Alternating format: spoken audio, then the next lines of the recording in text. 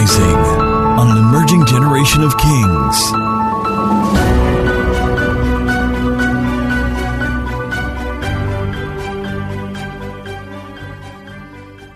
Genesis 22, let me run from verse 1. Now it came to pass after these things that God tested Abraham. Somebody say testing. And said to him, Abraham, and Abraham said, here I am.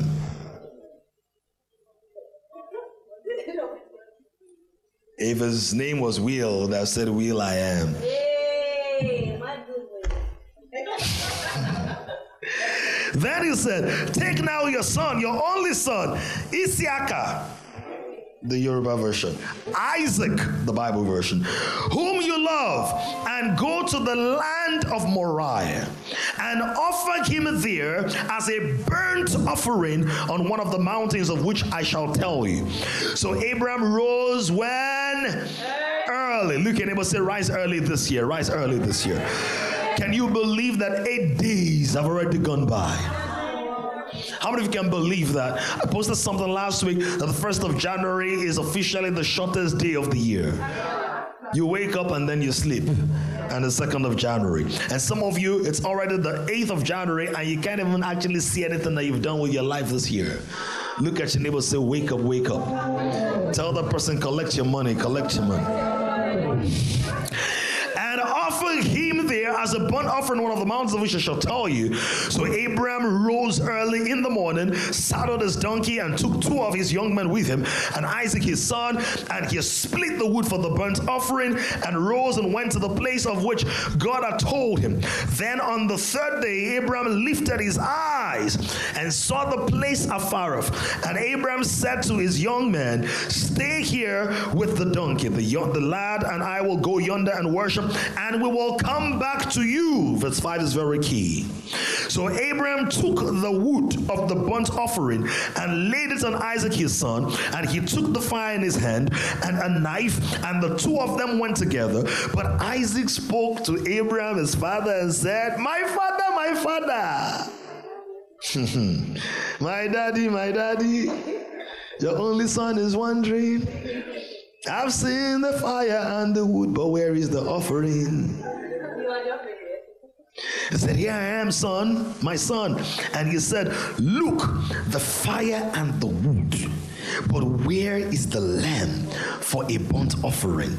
And Abraham said, my son, God will provide for himself the lamb for a burnt offering. So the 2 of them went together. Then they came to the place of which God had told him, and Abraham built an altar there and placed the wood in order. And he bound Isaac his son and laid him on the altar upon the wood. Can you believe it? I don't believe it. A whole human being about to be roasted like suya.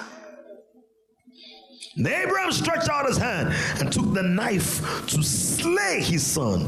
But the angel of the Lord called to him from heaven and said, Abraham, Abraham. So he said, here I am. Please notice there are 3 here I ams in this passage.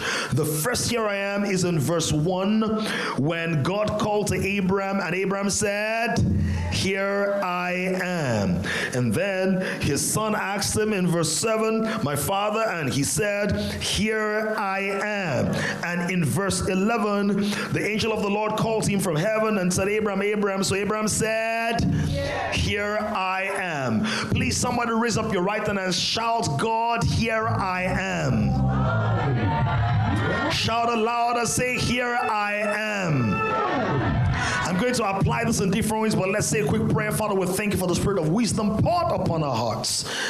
We are determined to start this year with distinction, to start this year from a place of consecration, and not only to start the year, but to navigate the rest of this year under the tutelage of your Holy Spirit, to be so immersed and submerged in you that our lives will be the material evidence of consecration, alignment, obedience, which then leads to transformation and the manifestation of your glory and your greatness in all that we do. So Lord, teach us, for there are many things we don't know. Help us, for there are many areas in which we're still weak. Strengthen us, for there are many times we still get discouraged.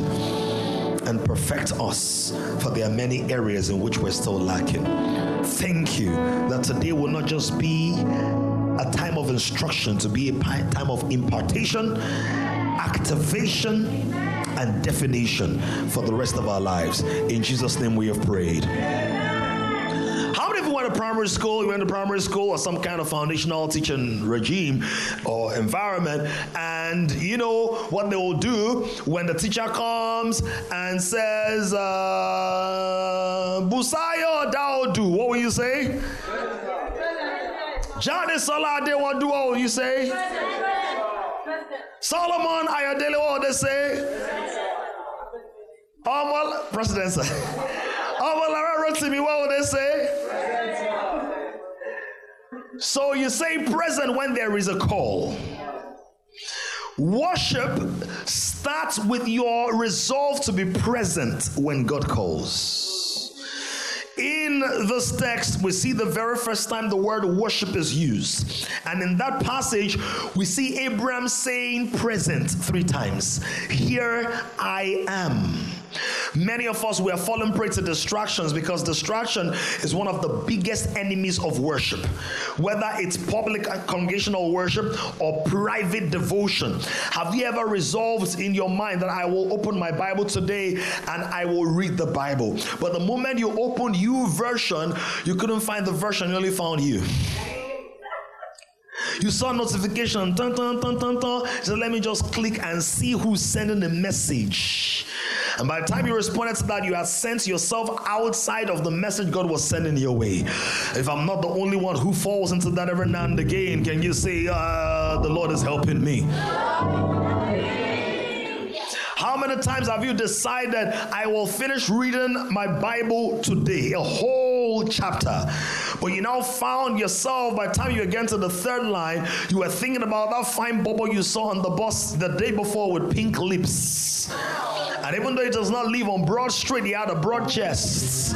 Can I talk right now? It's never like, oh, well, I don't like them with broad chests. I like them with narrow waists.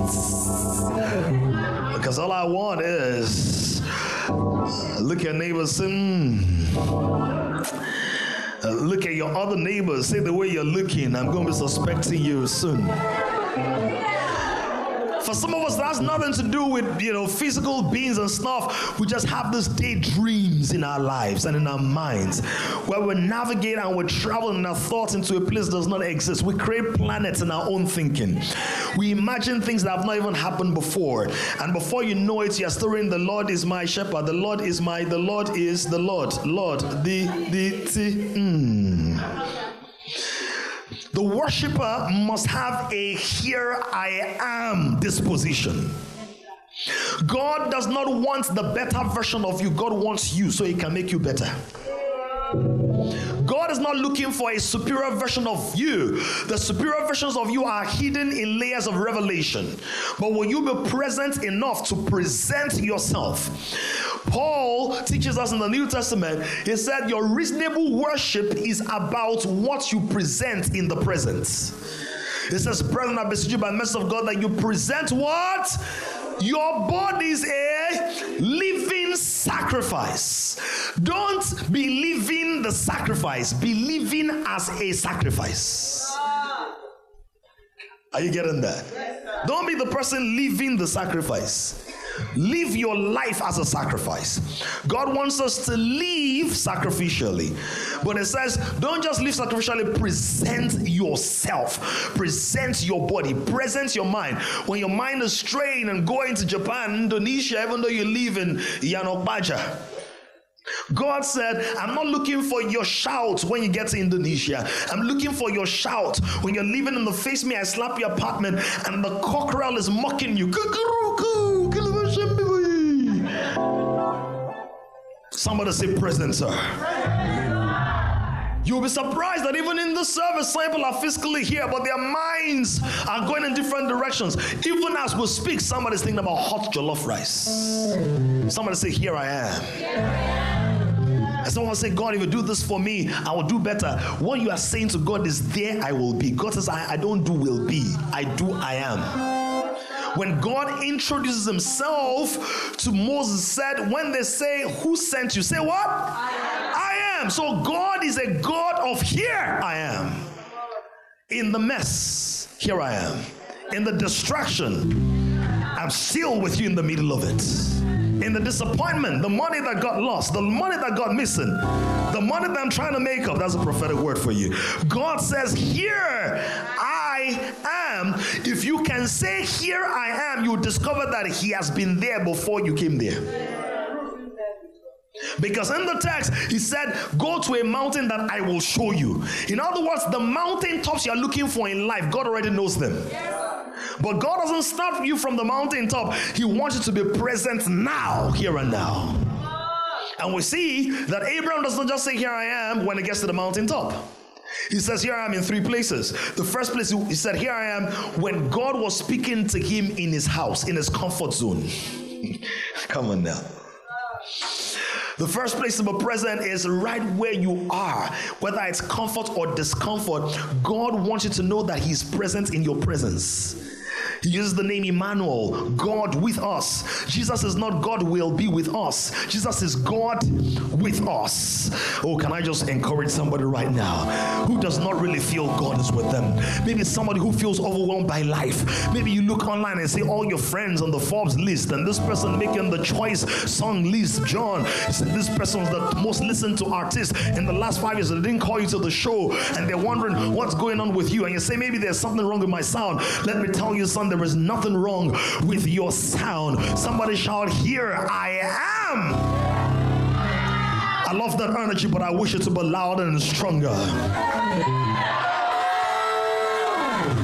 God called Abraham and gives him the toughest instruction of his life. But Abraham didn't say, I'm not there.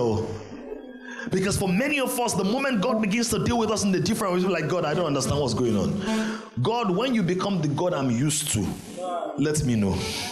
When you return to the God that I can be proud of. You know, some of us have become God assessors. You're like, God, you're not really performing well this time. I'll give you a D. Or you put God in the God's Got Talent show. God's Got Talent. Say, no golden buzzer for you. It's a no for me.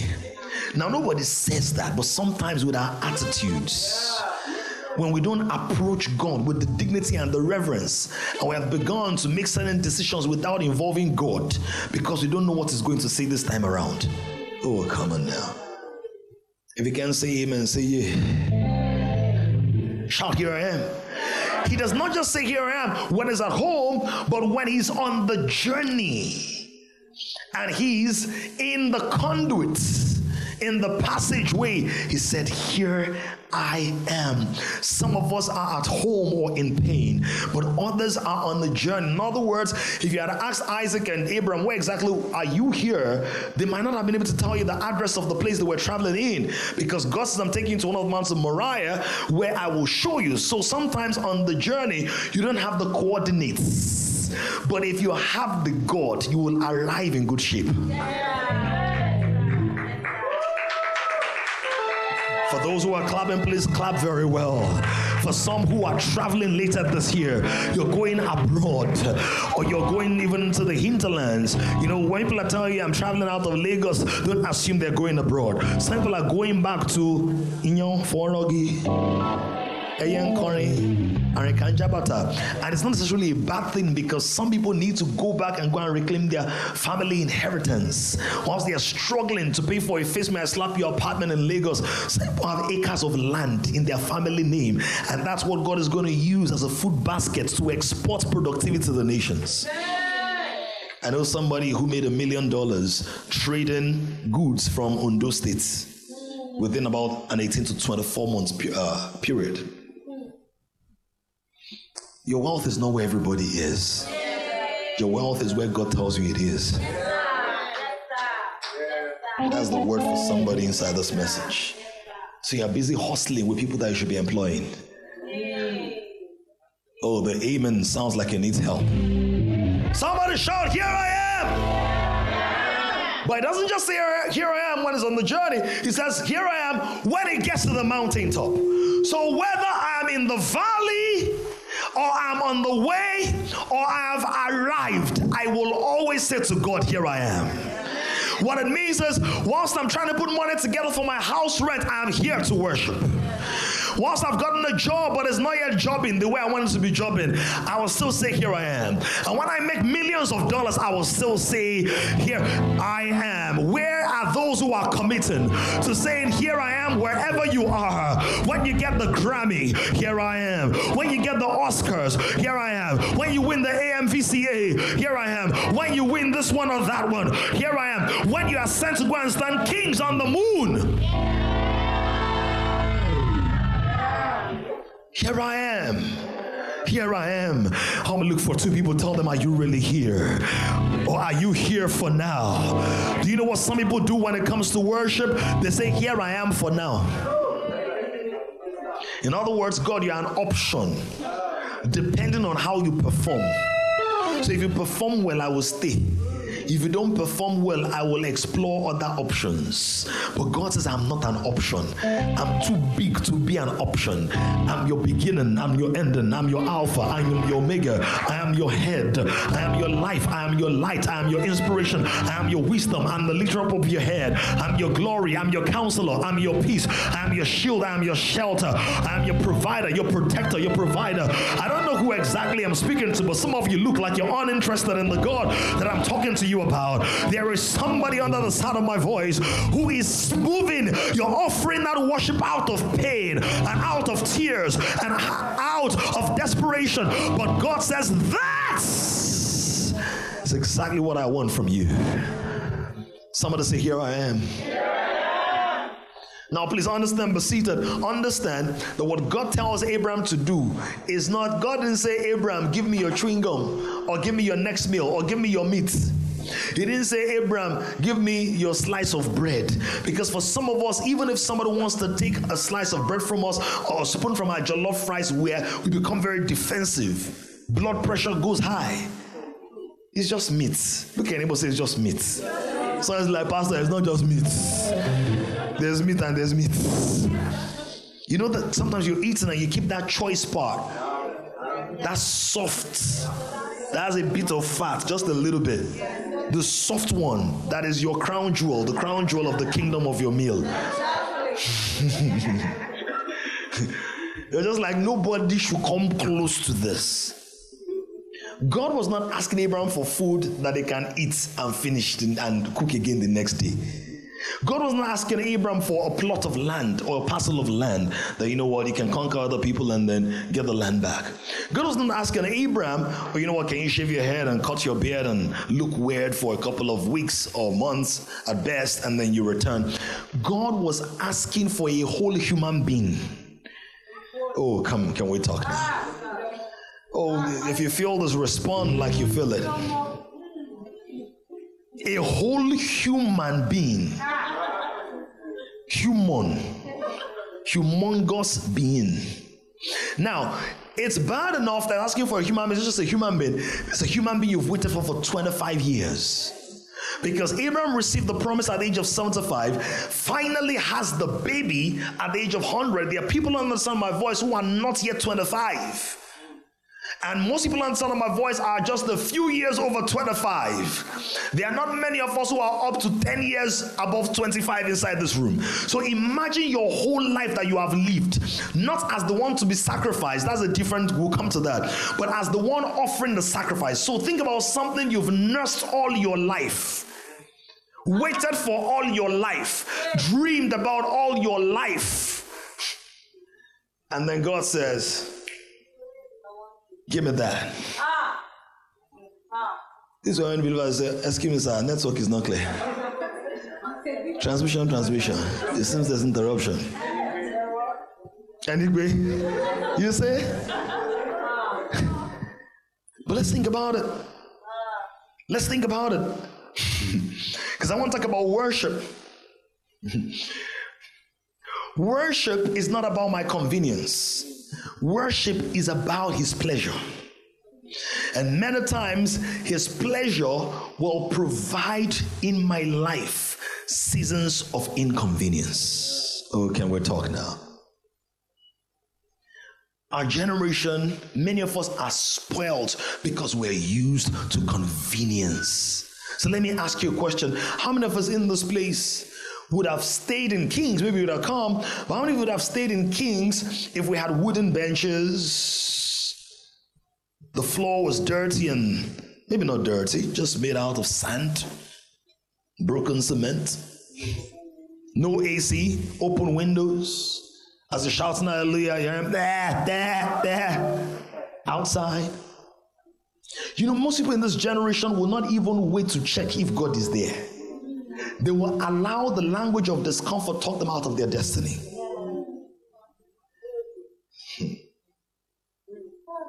Because many of us have reduced the size of our God to the state of our comfort. So we tend to see the veracity of God through the lenses of our preference. What that means is the moment it looks like the things in our lives are no longer convenient, we either conclude that God is not with us or that God is not as good as he claims he is. Oh, come on, talk to me now.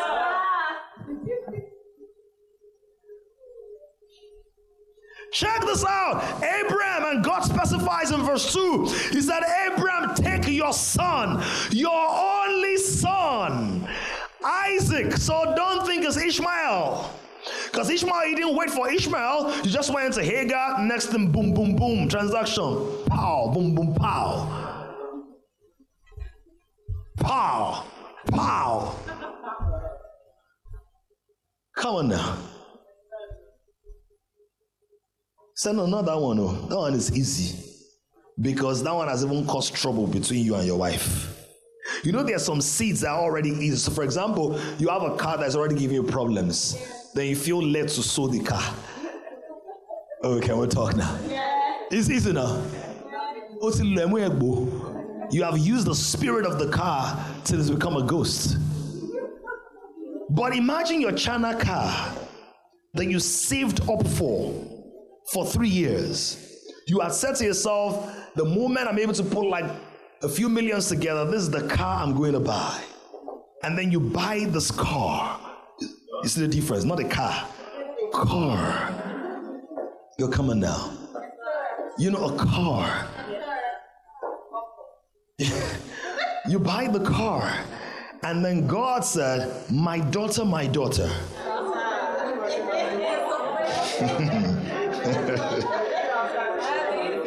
Pardon? A day after it was bought. It's the kind of remote car, press push button. The AC is responsible.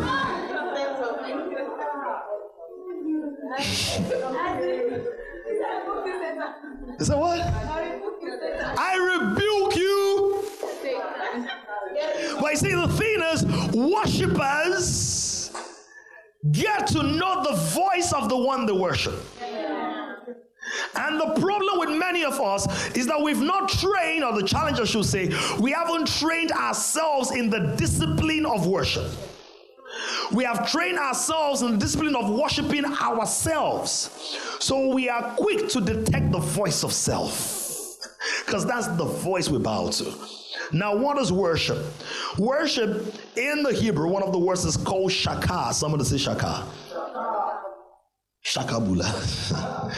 It's shaka, right? Shaka means to intentionally lower yourself or reduce yourself under the weight of somebody's importance. That's what worship is. So worship is not coercion or manipulation. It's not about somebody getting your space and saying you must, no, it's about willful submission. So here's my own definition of worship. Worship is the willing and conscious recognition and celebration. The willing and conscious, some of you are not writing, and why not writing? Willing and conscious recognition and celebration of the abilities and attributes of a being or a thing you consider superior. Okay, it's on the screen so somebody can take the picture. Okay, let's read it together from the screen. Worship is the wealth.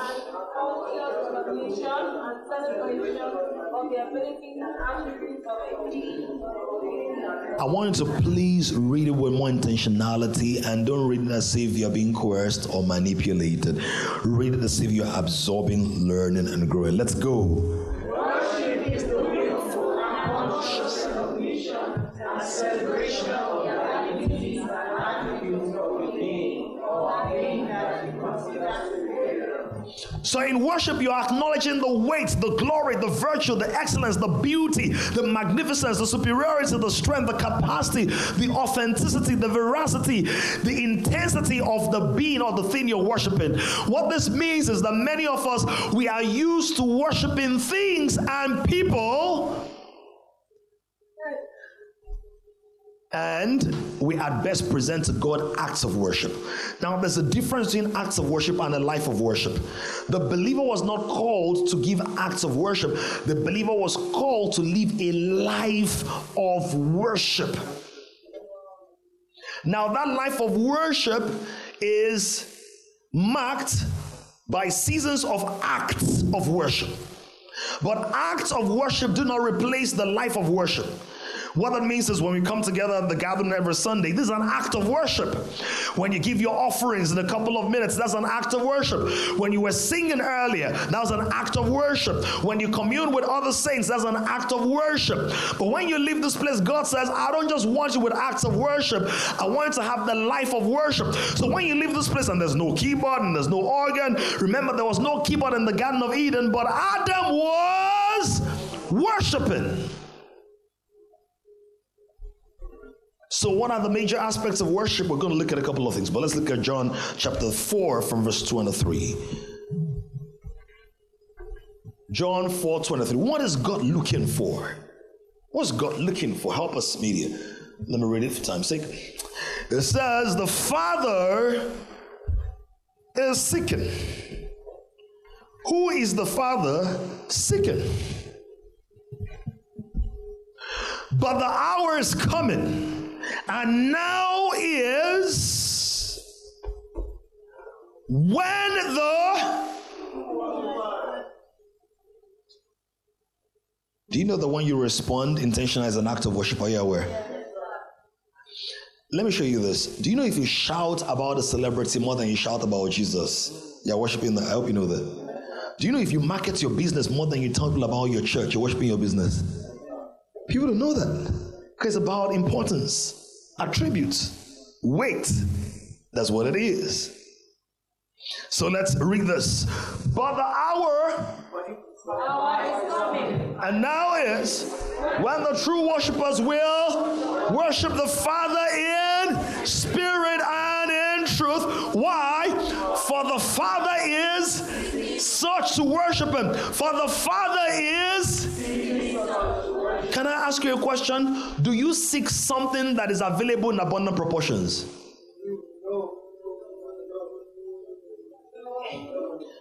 Let me ask you, can you seek chairs inside this room? Do you need to seek chairs? Why? Do you need to seek humans in this room? Why? Do you need to seek hanging flowers, garlands in this room? Why? Do you need to seek this microphone? Why? It's available. So if God has to seek those who are going to worship in spirit and in truth, what does that mean? True worshipers are scarce. Yes, God help us. But God, almost every Nigerian believer goes to church at least once or twice a month. Almost everyone. But God said many of them are gathering, but they are not worshiping. Oh, can we talk now? Because if they were worshiping, the evidence in their lives will be the fruit I produce through them. So the Father is seeking.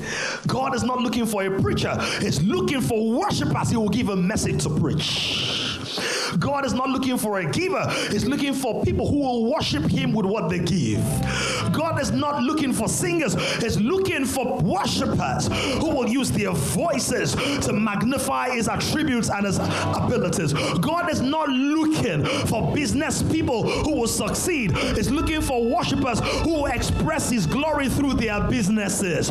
God is not looking for first-class students. He's looking for worshipers who will show the brilliance and intelligence of God with their first-class degree. I wish I could pray to somebody right now, but some of you look like you're not the worshipers the Father is seeking. But Lord, can you just give me one person who is responsive? Because worship is active. Worship is not passive. Worship is active.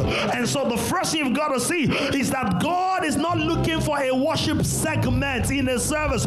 Worship is not a segment we use to fill up the time when we're waiting for the preacher. Worship is the ultimate responsibility of our lives. Lord, stir up in us the heart of worship. Lord, stir up in this house the desire, the affection, the passion, the consecration and dedication to worship.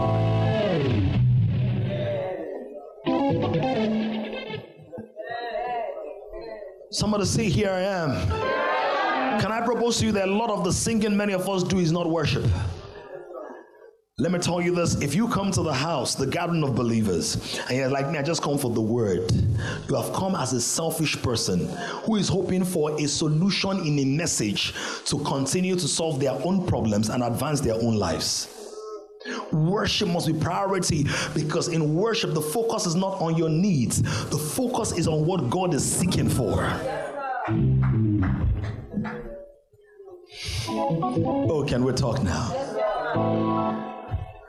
Does worship open us up to receive more? Yes. Does it open us to be more receptive? Yes. But that's not the purpose of the worship. The worship is about him. It's about his glory. It's about his essence. The Bible says the 4 and 20 elders, they continually take off their own crowns and they cast it before him. They are not looking for husbands. They're not looking for wives. They're not looking to pay their rent. They're not looking for Bentleys. They're not looking for degrees. But in that ultimate place of the glory and the greatness of God, they take their own crowns, which is the height of their own glory, and they place it on the floor, and they say, God, this is all about you. That all the elements are saying, holy, holy, holy. The whole earth is full of your glory. If you're on the mainland and you're a worshiper, if you're watching online and you're a worshiper, throw up your hands and shout, here I am to worship. Island, I'm not sure you're really ready to worship in 2023. You look like you're looking for your own needs and your own greeds and your own seed. But if there's anybody here who's ready to lay prostrate before God and say, God, it's not about me, it's all about you. If you want Isaac, I'll give him up. If you want my money, I'll give it up. If you want my reputation, I'll put it on the line. God, it is about you. So that's what God is seeking. Books, if the worshipers were replete, God will not be seeking for them. That means the gatherers are many, but the worshipers are few. The singers are many, but the worshipers are few.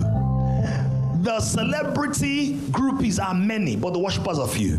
Because sometimes the reason people are listening to certain songs is not because they love the one they sing about, but because they love the voice of the singer. Oh, can we talk now? And sometimes what we're really worshiping are all the chords that are being played, and the riffs and the runs that are being delivered, and the dexterity of the music. And you have to be careful, especially for the musicians and singers and those who have a thing for music, that somebody don't get absorbed in the cadence and the tempo and the syncopation. They are no longer enmeshed in internal communion with your Father. Oh, can we talk now? I didn't ask you to clap, but if you're clapping, do it with Jesus' joy and do it as an act of worship. So what are the three things that must be present? Number one, spirits. Three things. If you're going to worship the way God intends, the first thing is spirit. You must worship God. So number one is spirituality. Jesus says that the kind of worship that registers with the Father is not how sonorous the voice is, or how competent the musicians are, or how sophisticated the equipment are, or how nice the ambience of the church is. He said the first thing is that they that worship must. Somebody say must. Please say louder, say must. He said they must. It's not an option. The way to worship is the way of the Spirit.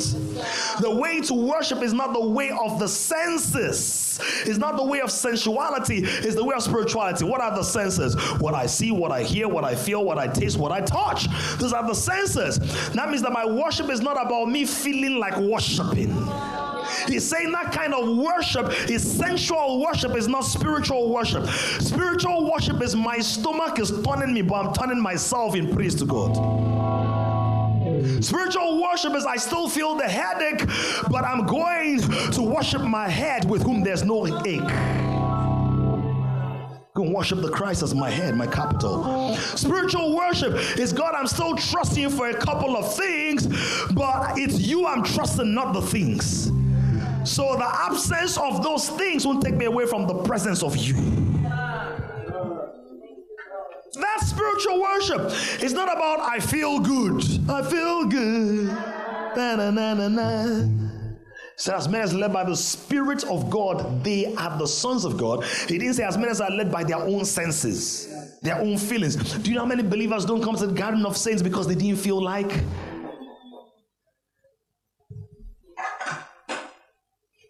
It's amazing. With all the feeling, they're not even filament enough to light up the world.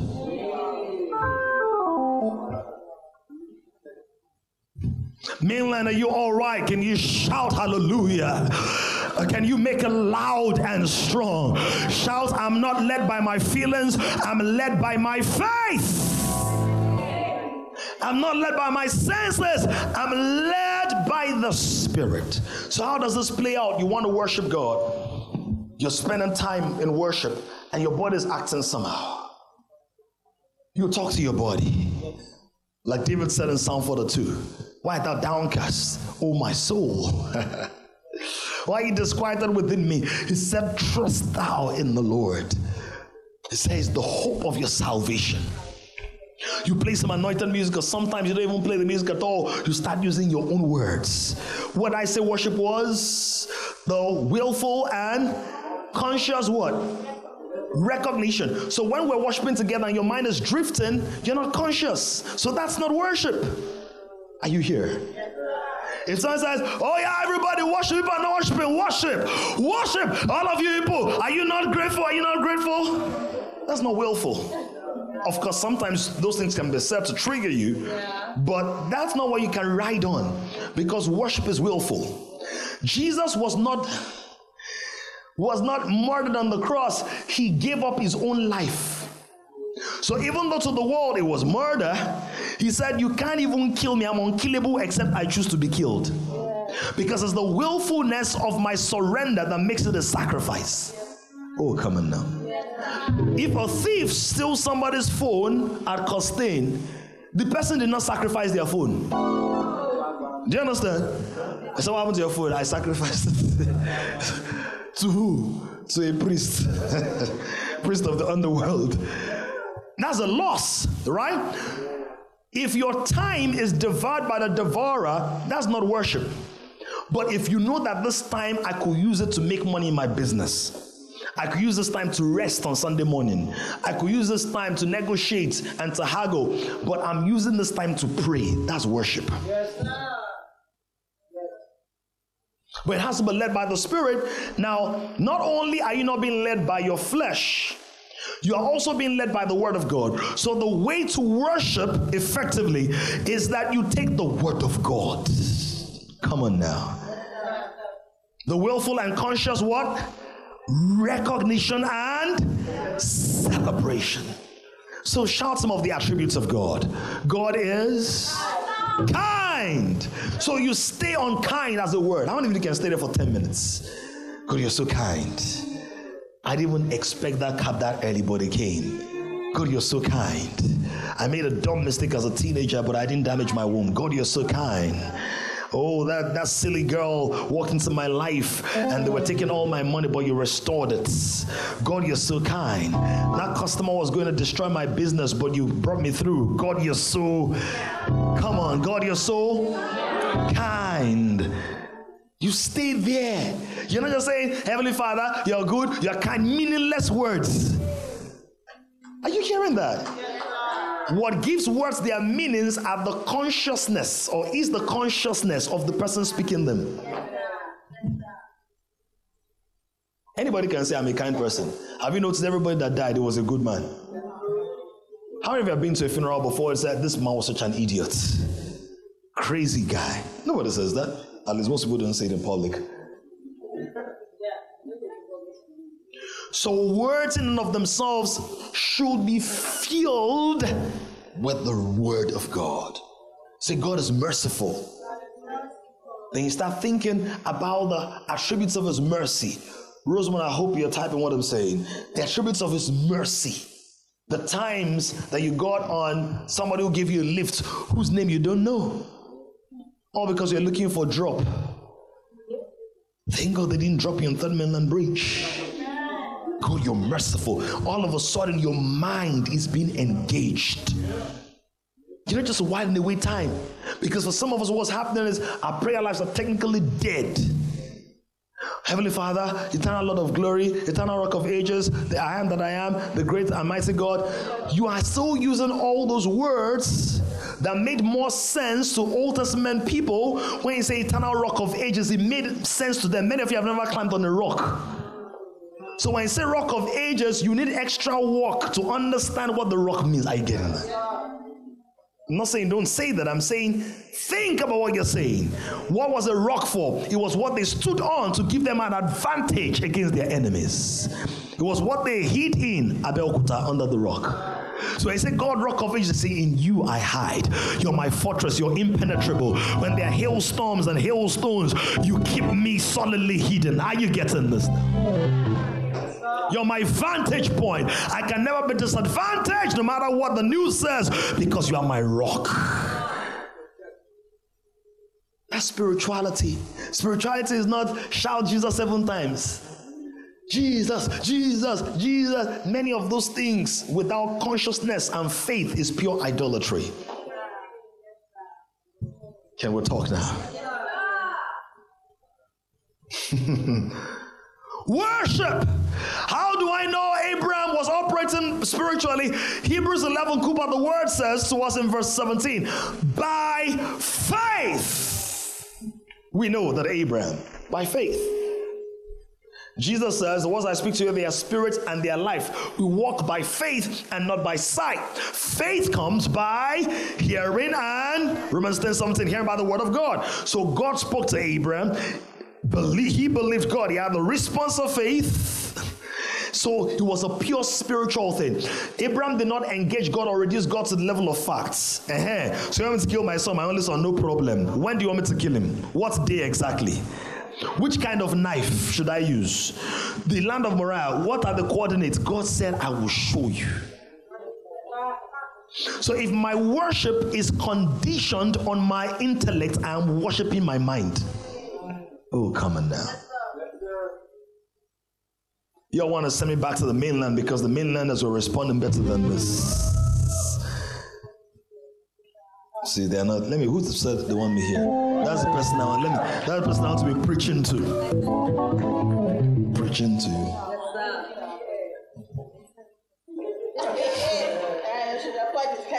Stop reducing your worship to the level of faith and facts and feelings. Elevate yourself to the level of the Spirit. He said, therefore, set your minds on things that are above where Christ is.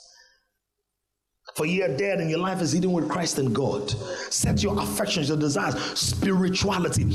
Many of our worship meetings are very sensual. By sensual, I don't mean seductive. I mean they are fueled by feelings, by flesh. And so we are able to pack out meetings and environments, not just because people are looking to worship God, but because their favorite worship leader will be there. And for some people are so addicted to their favorite worship leaders, they do not feel God except it's their favorite worship leader singing. Oh, can we talk now? Me, if it's not Maverick music, the Holy Spirit doesn't move in my life. Are you all right?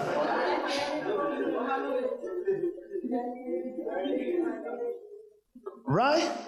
See, that's an honest person. Some of you are like, no, but you say, I don't feel good except to say, Sumisola, to my Sumisinola.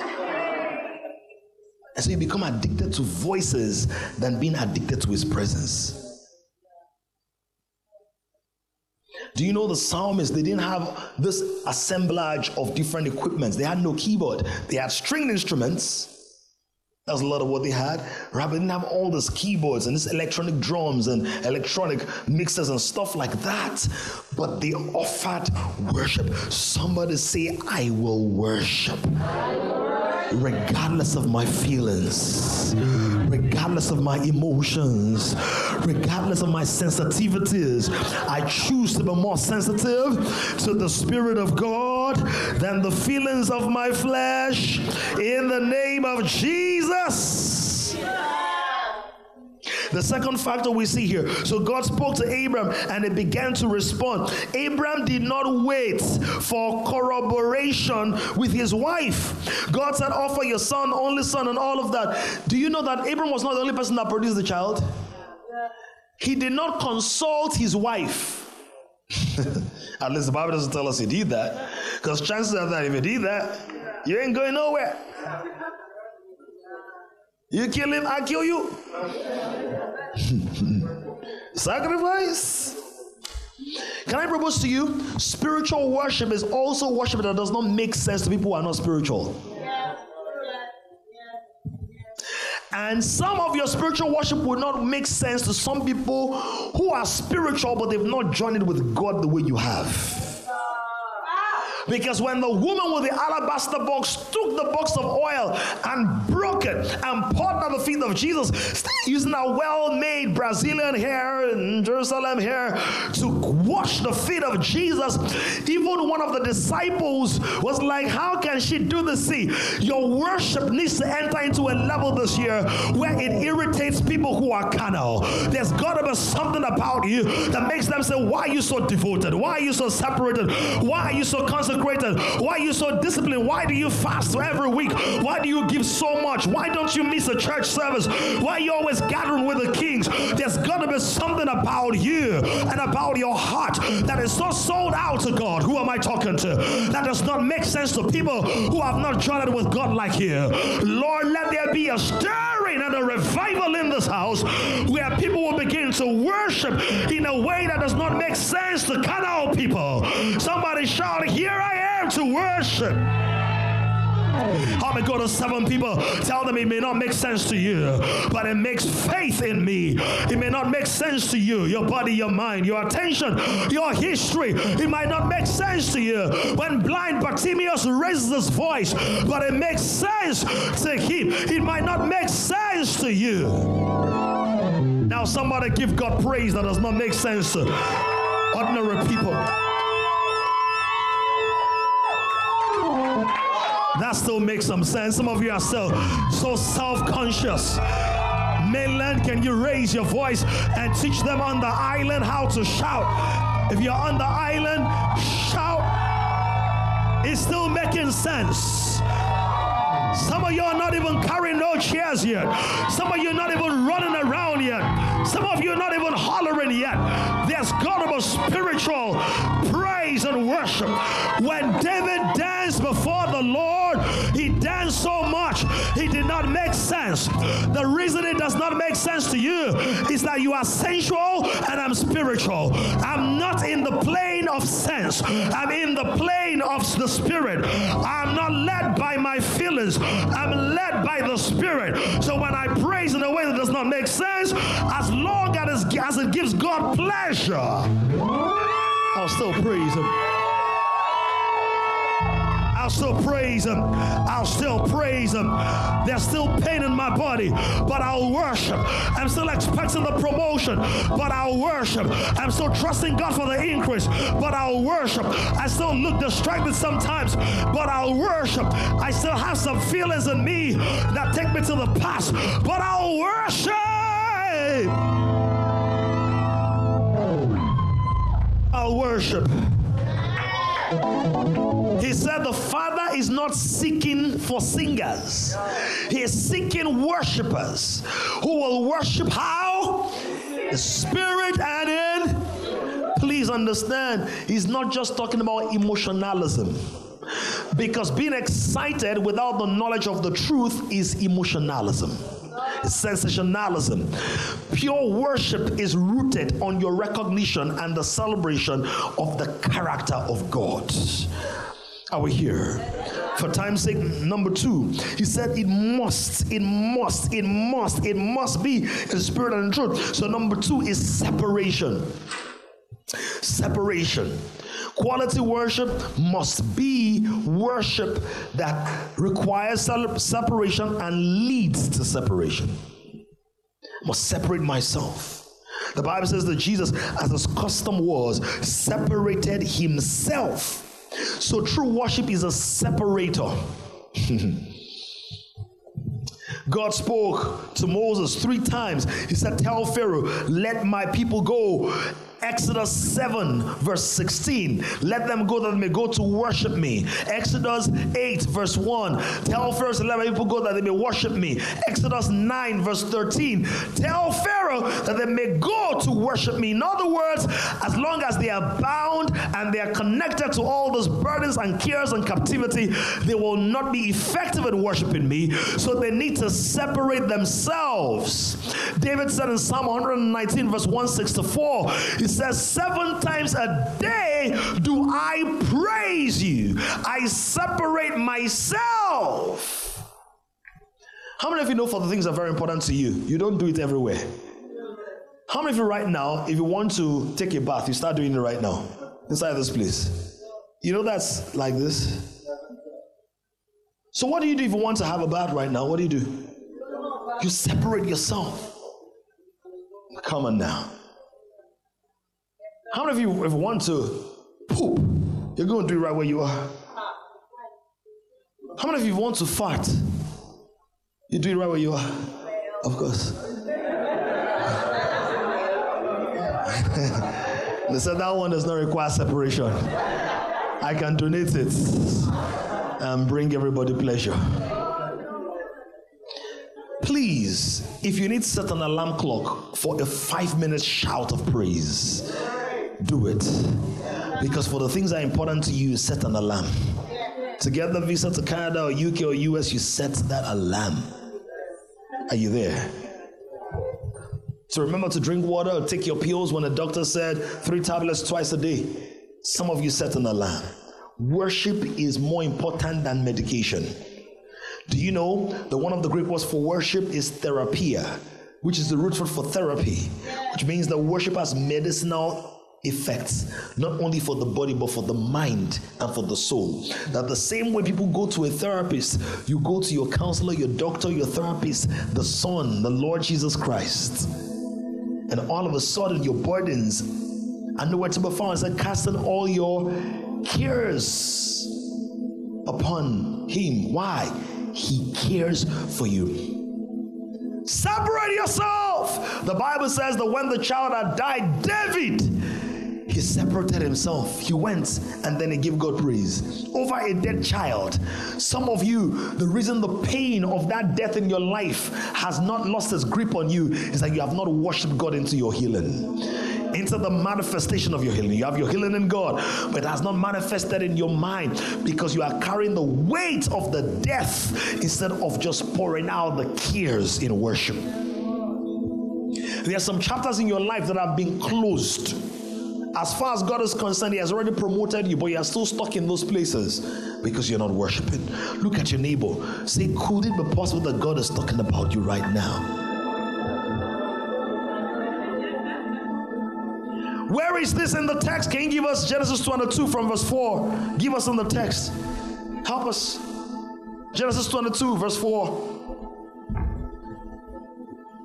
See what the word says.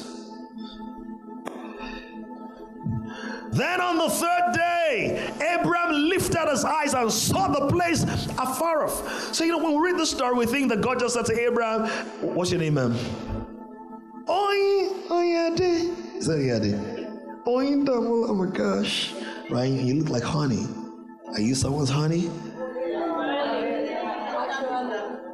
Oh, someone's honey.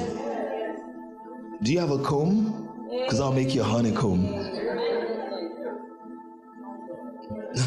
I can go deeper, but let me leave it. Now, when we read that text, most people just think like this, that Abraham just got up, oh yeah, carry the boy, oh yeah, where's Mariah? Here, 3 meters down the place. No, he had to travel for 3 days, possibly more, because on the third day, he lifted his eyes and the place was still afar off. Because worship is more than an event, it's a journey. And it's a journey that requires separation. And for many of us, the separation, the worship requires separation from our past and separation from our comfort zone, separation from the familiar. But for more of us, as we mature in God, it's separation from ourselves and our previous levels of intimacy with God. Because we have become used to how God speaks and how God works, and so our walk with God has become boring because it's predictable. We can almost tell what God is going to say next and what He's going to do next. We have kept Him in the box. It's become idolatry. 3 days He was not yet there, but it was not where He used to be. I wish somebody would just give God a thanks or a shout of thanksgiving that I'm not yet as hot as I want to be, but I've not missed Sunday morning gatherings, or I've been keeping up with my Bible study, responding to the Holy Spirit, being yielded to His instruction. I still sleep once in a while. I still miss the mark every now and again, but I'm walking closer, and there is daily increase in my recognition of the hand of God. Yes, that's a howl of somebody who understands the worship journey. The worship journey. I'm not yet there, but I'm on my way. I'm not yet there, but I'm on my way. I missed my YouVersion twice last week, but I'm on my way. I missed my Bible in 1 year last year, but I'm on my way. I didn't give an offering on crossover night, but I'm on my way. I'm getting better. I'm journeying with God. I'm becoming more devoted. I'm becoming more yielded. I'm becoming more selfless. I'm on a journey. I'm progressing. I'm advancing. Separation. Said, come out from amongst them and be ye separate. Please listen, you don't grow with God. You don't grow with God by trying to stay with what's familiar. You grow with God and grow in God by responding to what He's saying, even if it doesn't make sense within the context of your previous experiences. Because guess what? The more Abraham took steps in the direction of God's leading, the farther away he was from everything that will compete with his worship. Many of you need to set 15 minutes. This one is God's time in a day. Preferably early in the morning. 30 minutes. For some of us, we can do up to an hour. Or 12 noon, or 6 p.m., or 9 p.m. But separation is required. Separation. Jesus said, it's not about mountain, not worshiping on this mountain, that mountain. He said they that worship, they must worship in a new location. That location is called Spirit's Estate. It's called Truth Avenue.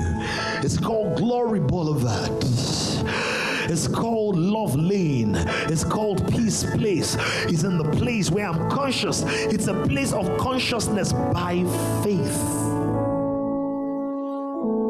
Please understand that this separation helps me realize the worship is about worship. The purpose of worship, watch this, the purpose of worship is the pleasure of God. The purpose of worship is not the manipulation of God. I'm not worshiping so I can manipulate God. I'm not worshiping so that God can respond to me better. I'm worshiping because I realize that my life is because God is involved in it.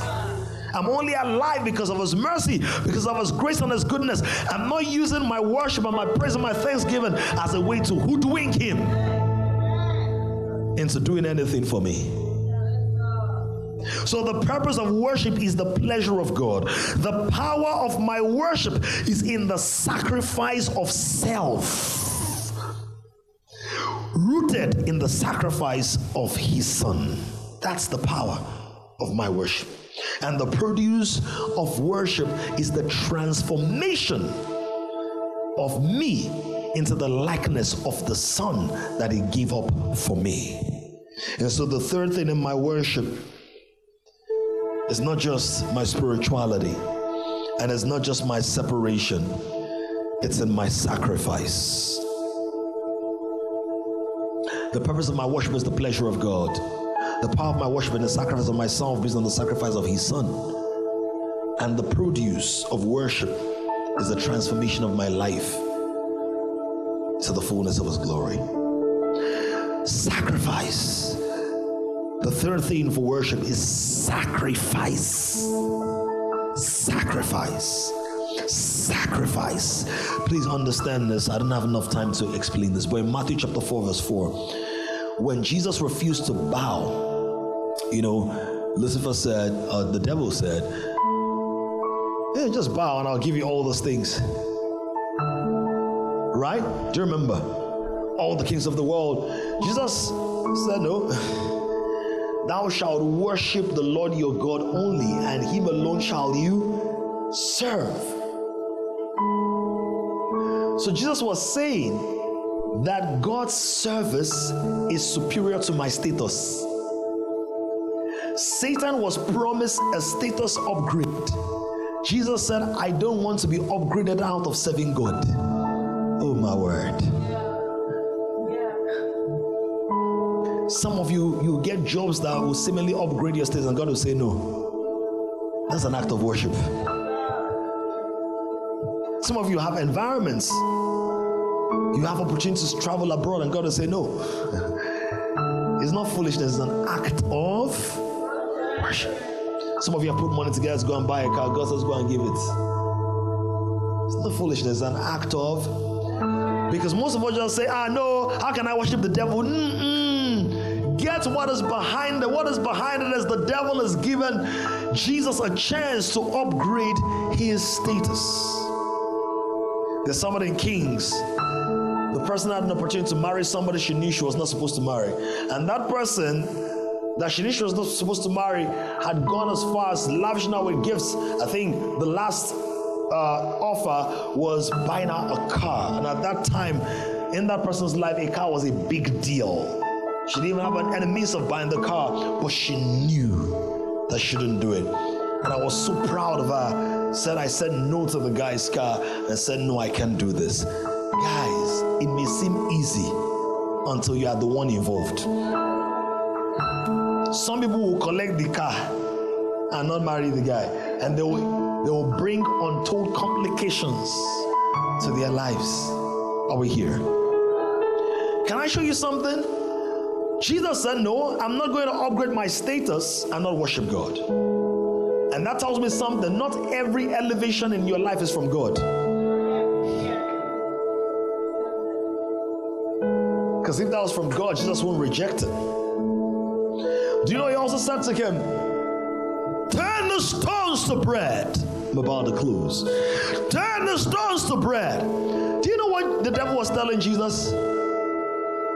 Manipulate things out of the form in which God made them to suit the form that will gratify you. That's what people are doing when they do the transgender thing. Jesus was saying the form in which God created it is superior to the form in which I think I need it. So I'm not going to manipulate what God has done to suit my needs. That's reducing the glory of God in creation to the level of my personal gratification. So every temptation that Jesus said no to was an expression of worship. Every temptation you overcome in your life is an extension of worship. Worship is not only when we sing. Worship is also when we don't sin. Because then I'm manifesting, recognizing, and celebrating in my body the attributes and the abilities of God. The attributes of God because God is holy. The ability of God because God in me is able to work out his holiness in spite of my temptation.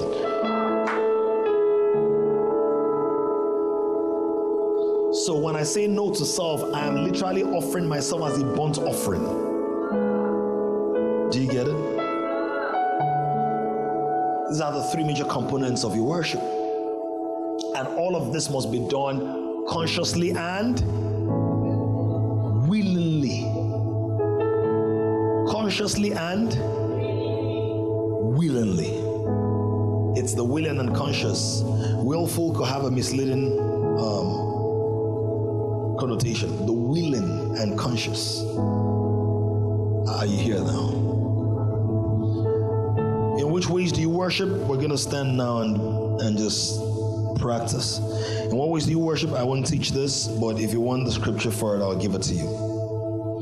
Write down so that you can study later. Ephesians 5:15 to 21. Ephesians 5:15 to 21. Write it down. 5 ways in which you worship, or practical ways in which you can worship. Number 1, surrender and submission.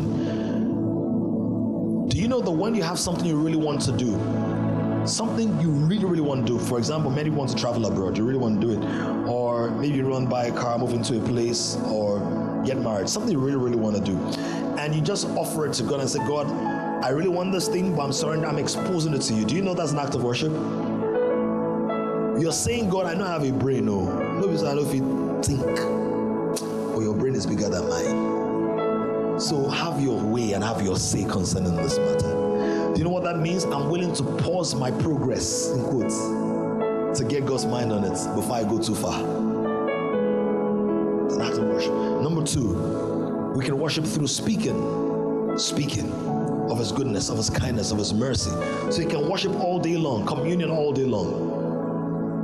All day long.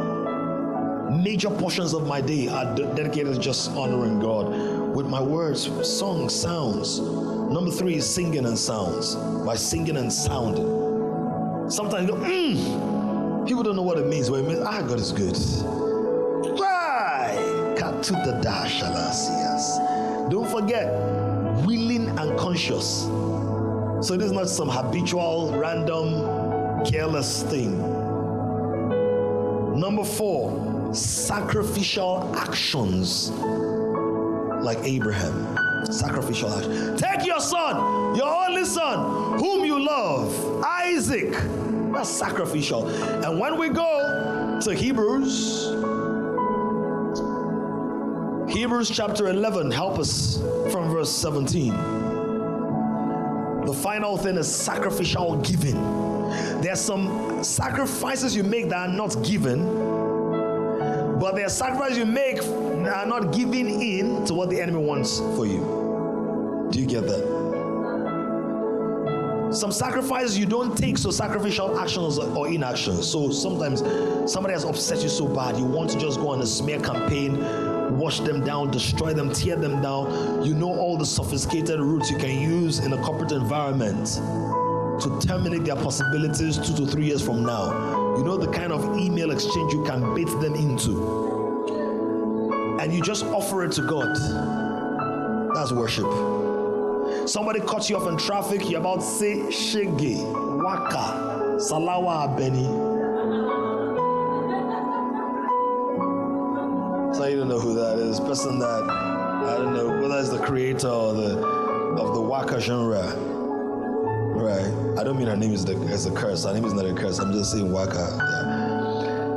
Yeah. That's what you want to say in your spirit. But as you're going like this, Lord, I give you glory. That's an act of worship. It's an act of worship. Jesus on that cross was a living sacrifice, holy and acceptable. If it was not acceptable, you will not be saved. Because the reason you are accepted is because the sacrifice He was accepted. You get that? 5 things. You can take the picture board. Let's go to Hebrews chapter 11. By faith, Abraham, when he was tested, offered up. Did Abraham kill Isaac? Tell me, did he kill him physically? But Hebrews says that he had offered him up. Because as far as Abraham was concerned inside his heart, he had already given it to God. Oh, is somebody here? There's a level you get to where in your heart, God knows that Jade, I can count on Jade to give this thing. You need to have that place in your heart that God, whoever I'm going to get married to, even if it's a day before the wedding and you say no, it is no. Because others have gone ahead resisting the pull of the Holy Spirit and they have landed into trouble. And then that 1 year you didn't want to wait, you now have to spend 3 to 4 years reversing the consequences of that. Are you here? Don't forget, God knows Moriah more than you. He has gone ahead. Don't hurry past God. As far as it was, he had offered up Isaac, and it said, he who had received the promises, that's Abraham, offered up his only begotten son. Why? Verse 18. Verse 18. Of whom it was said, in Isaac your seed shall be called. Here is the deal. Verse 19. Concluding that God was able. Somebody shout, God is able. Somebody shout, God is able. I wanted to shout it loud and say, God is able. Concluding that God was able to raise who? Isaac. Even raise him up even from the dead, from which he also received him. In a figurative sense, let me explain what that means. What it means was, Rita, as far as Abraham was concerned, I've already killed Isaac in my mind. Abraham was not looking for a way for God to change his mind. Abraham was willing to show God completely that I'm completely sold out to you, that I will not hold back something you give me. You give me Isaac, so if you ask for it, I can give it back to you. Come on. You give me that job, so if you say resign, I can resign. You give me that car, so if you say give it up, I can give it up. You give me that relationship, if you're saying break up, Lord, I'm only a call away. Is there anybody who's ready to press into that? But it's not a random, don't forget, it's not coercion, it's not manipulation, go. Why was he able to do this? Because Abraham thought about it to the right, then he thought about it to the left, then he thought about it behind and in front, and your conclusions will either accelerate your worship or hinder them. If you think time with God is wasted time, you will not spend time with God. But if you conclude that what I sow in time, I will reap in eternity. What I give up in the flesh, I will reap in the spirit. What I forfeit in terms of naira and kobo, I will receive in terms of favor and well-being. He said God was able to raise him up. So Abraham concluded that even if I kill Isaac, God will resurrect him.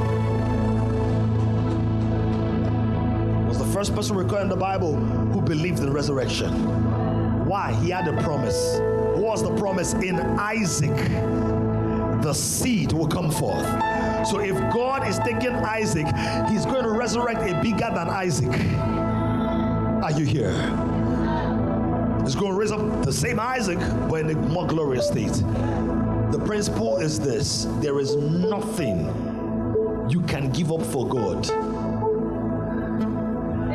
that he will not return in a better state. Oh, I thought everybody would clap on that.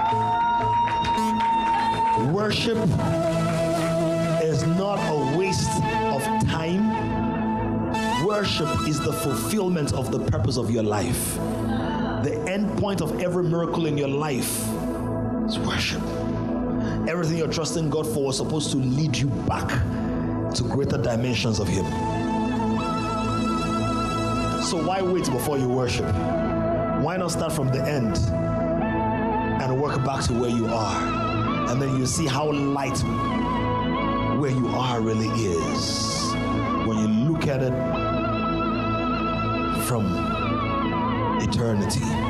That's why Paul said these light afflictions are not worth to be compared to the glory. In other words, I've seen the glory.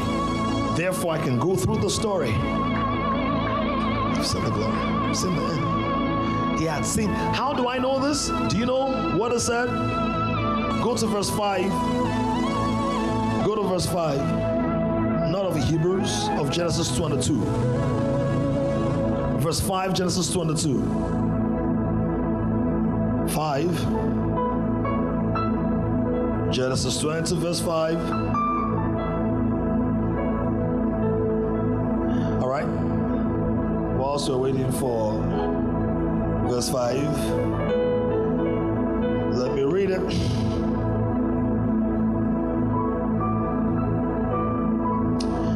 And Abraham said,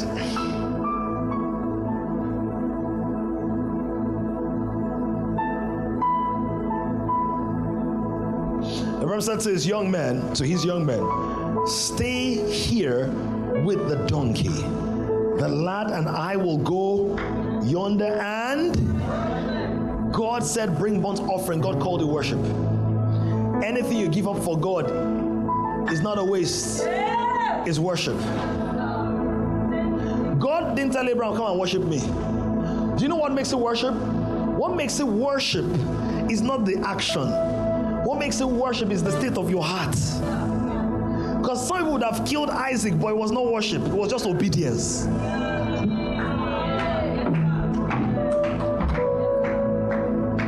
Worship is obedience with alignment with the intention that God had, which is intimacy and communion. I'm giving this up for you, but I won't hate you for it. You know, there's a way some parents will sacrifice for their children, then they become bitter. Because you don't know what I did for you. You don't know what I give up for you. You don't know how long I stayed in the hospital for you. You don't know I didn't do my MSc because of you. I started drinking Hennessy because of you. I didn't go for NYSC because of you. You see? They become bitter. So they made a sacrifice, but it's tainted. And sometimes people also give to the work of God and the house of God, and then they become retributive and bitter and offended. He said, no, it's worship. And two things that must make the worship valid must be willing and conscious. Right? The lad and I will go yonder. And why? Worship is a separator. Not everybody can journey with you into every part of your worship. And I said in first service that donkeys don't worship. And what I mean by donkeys, I'm speaking metaphorically. He said, do not be like the mule or the donkey that has no sense and must be forced with bridles before it turns on the way. So when Abraham is going to get to Moriah, he does not carry a donkey along. Look at your neighbor and say, don't carry donkeys along. Who are donkeys? The people who are so stubborn and so difficult that they can delay you in the presence of what God is sending you to do. The lad and I will go yonder and worship. And read the last line. Read the last line. Read the last line. So Abraham was so sure of his God. The only God you can really be sure of is the one you worship regularly. Faith strengthens your worship. Worship feeds your faith. The more you deploy faith in worship, the more you worship God in faith. And the weaker your faith is, the weaker your worship will be.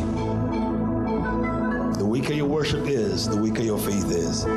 So you spend time on the Word of God, and then you engage the Word through those 5 things: submission, surrender, speaking, singing, sounding, sacrificial actions or inactions, and sacrificial giving. That's the way you strengthen it. Can you raise your hands and worship? Raise your hands and worship. Raise your hands and worship. Glorify your God in worship. Sabalanto vrigadash. Bolanika tovrali sintabatush. Father, we glorify you. Say, Lord, I'm yielded to worship. I'm yielded to worship. I'm yielded to worship. I lose myself in worship so I can find myself in you. So I can find myself in you. I give myself away.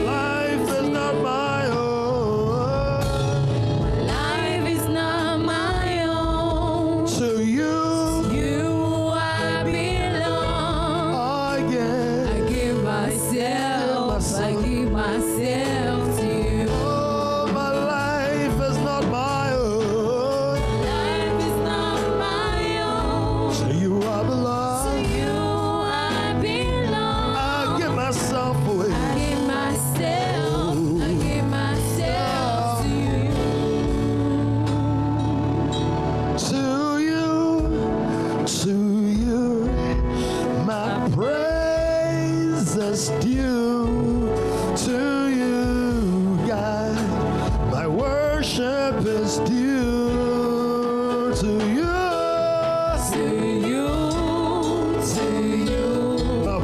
My praise is due to you. My worship is due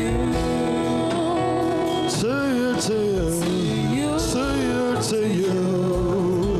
My every praise is due to you. My every praise is due to you. I yield it all to you. I yield it all to you. There's no me, God. There's no me without you, Lord. Say, to you. My ever praise. My every praise is due To you. My ever praise. I yield it all to you. I yield it all.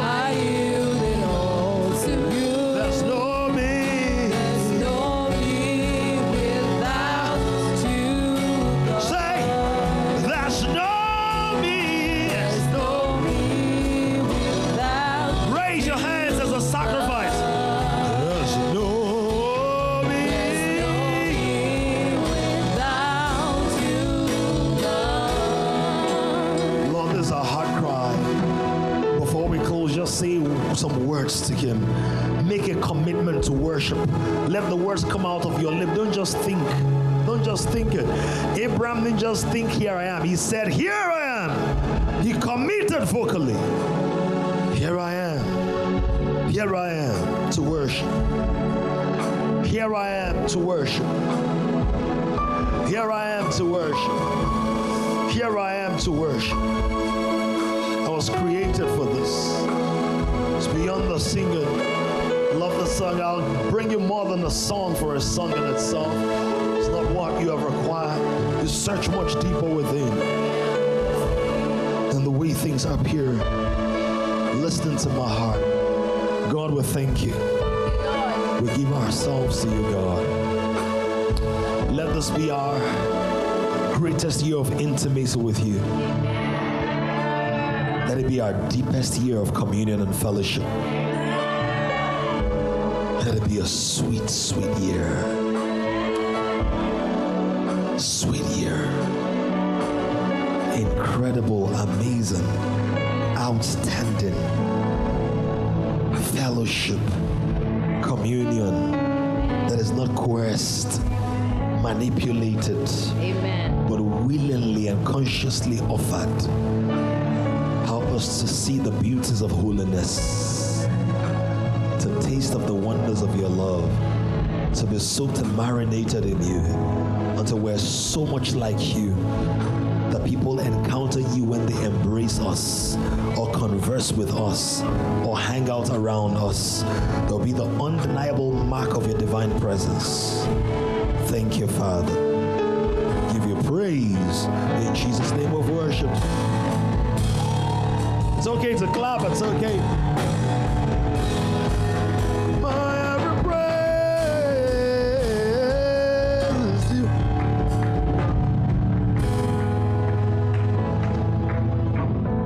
Generation is rising on an emerging generation of kings. To join this growing community of kings, visit www.kingdomcentral.org and send your full name and email address to 0908-123-4566. One more thing, someone you know needs this. Kindly share this now.